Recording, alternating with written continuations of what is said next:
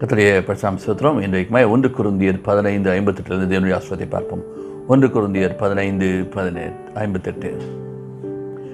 ஆகையால் எனக்கு பிரியமான சகோதரரே, கர்த்தருக்குள் நீங்கள் படுகிற பிரயாசம் விருதாவாயிராது என்று அறிந்து நீங்கள் உறுதிப்பட்டவர்களாயும் அசையாதவர்களாயும் கர்த்தருடைய கிரியையிலே எப்பொழுதும் பெருகிறவர்களாயும் இருப்பீர்களாக. இங்கே என்ன சொல்கிறது? நீங்கள் படுகிற பிரயாசம் விருதாவாயிராது, அதற்கு பலன் உண்டு. ஏனென்றால் கர்த்தர் உங்களை ஒரு நோக்கத்தோடு தெரிந்து கொண்டிருக்கிறார். கர்த்தர் உங்களை ஒரு காரியத்திற்காக தெரிந்து கொண்டிருக்கிறார். ஏன்? நீங்கள் உருவாக்கப்பட்டதே தேவனுடைய காரியத்திற்காக தான். அவர் ஊருக்கும் ஒரு வேலை, ஒரு காரியத்தை வைத்திருக்கிறார். காரியம் இல்லாமல் ஒன்றும் முளைக்கலை, காரியம் இல்லாமல் ஒன்றும் நடக்கலை, காரியம் இல்லாமல் உங்களை உருவாக்கப்படவில்லை.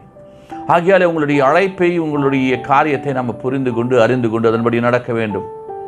இன்றைக்கு அநேகருக்கு என்னுடைய அழைப்பு எனக்கு ஒன்றுமே தெரியலங்க, ஏதோ கோயிலுக்கு போகிறேன், கோயிலுக்கு போவாங்க, பைபிள் படிப்பேங்க, ஜெபம் பண்ணுவாங்க, அதெல்லாம் உங்கள் ஆத்மா வளர்கிறதுக்காக.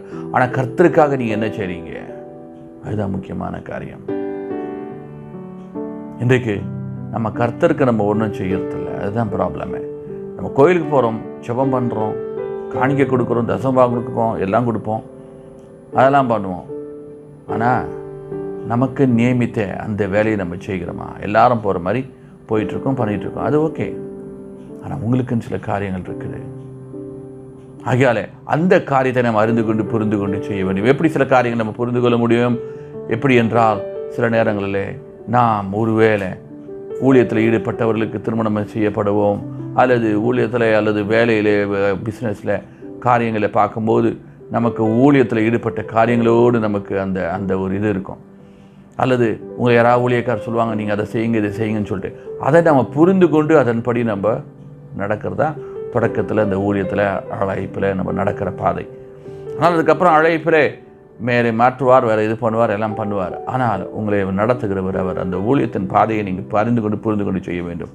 அதில் என்ன போட்டிருக்குது? முதலாவது காரியம் ஸ்டெட் ஃபாஸ்ட். இங்கிலீஷில் என்ன ஸ்டெடியாக இருக்கணும் என்பது, தமிழில் என்ன பண்ணுறது? உறுதிப்படணும், உறுதியாக இருக்கணும் செய்யறதுல. அவங்க சொன்னாங்க, இவங்க சொன்னாங்க, அப்படி பண்ணாங்க, இது பண்ணாங்க, அதெல்லாம் பார்த்துட்டு இருக்காதீங்க. உறுதியாக இருக்கணும், முதலாவது பாயிண்ட்டு. ரெண்டாவது பாயிண்ட் சொல்லுகிறது, நீங்கள் சிறிது அசையாதவர்களாக இருங்கள். உங்களை அசைக்கிறவங்க அநேகம் பேர் இருப்பாங்க. எலியாவை பார்த்தீங்கன்னாக்கா, ஏன் அவன் ஓடி போனான்? கர்த்தாவே போதும் என்று ஓடி போகிறான். எதுக்காக? எசபேலினாலே. இன்றைக்கு எசபேல் உங்கள் வீட்டிலேயே இருக்கலாம், எசபேல் உங்களுடைய வேலையில் இருக்கலாம், உங்களுடைய பிஸ்னஸில் இருக்கலாம், ஏன் உங்களை சபையில் கூட எசபேல்கள் இருக்கலாம். அவங்களெல்லாம் பார்க்காதீங்க. உங்களுக்கு பின்னால் எதாவது பேசிகிட்டு இருப்பாங்க, உங்களுக்கு பின்னால் சொல்லுவாங்க, உங்களுக்கு முன்னால் கூட திட்டலாம், எது வேணால் பண்ணலாம். ஆனால் கர்த்தர் உங்களுக்கு அழைப்பில் கர்த்தர் உங்களுக்கு காரியத்தில் உறுதியாக இருக்கணும், அசையாமல் இருக்கணும்.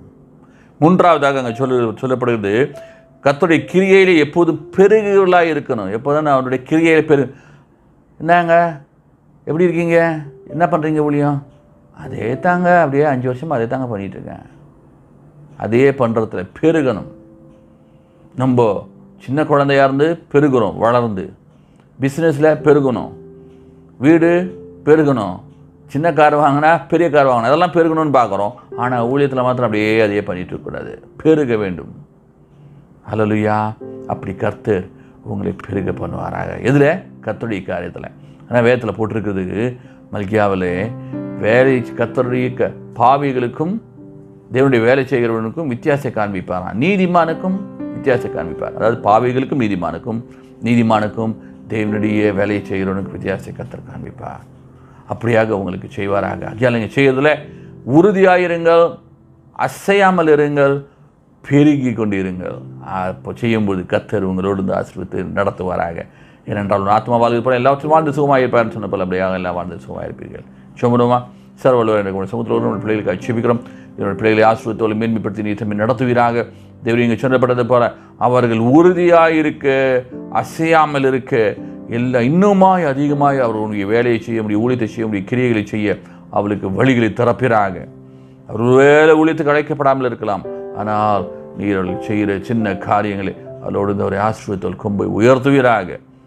ஏனென்றால் ஒவ்வொரு நோக்கத்தோடு தெரிந்து கொண்டு அந்த நோக்கத்தை அவர் புரிந்து கொண்டு அறிந்து கொண்டு செய்ய வேண்டிய கிருபை கொடுத்து நடத்தும். ஜாலிகளை போடுகிறோம் ஆண்டு கொள்ளும். இயேசுவின் நாமத்தில் கேட்கிறோம் பிதாவே. ஆமேன் ஆமேன். கர்த்தர் தாமே உங்களை ஆசீர்வதிப்பாராக. ஹல்லேலூயா.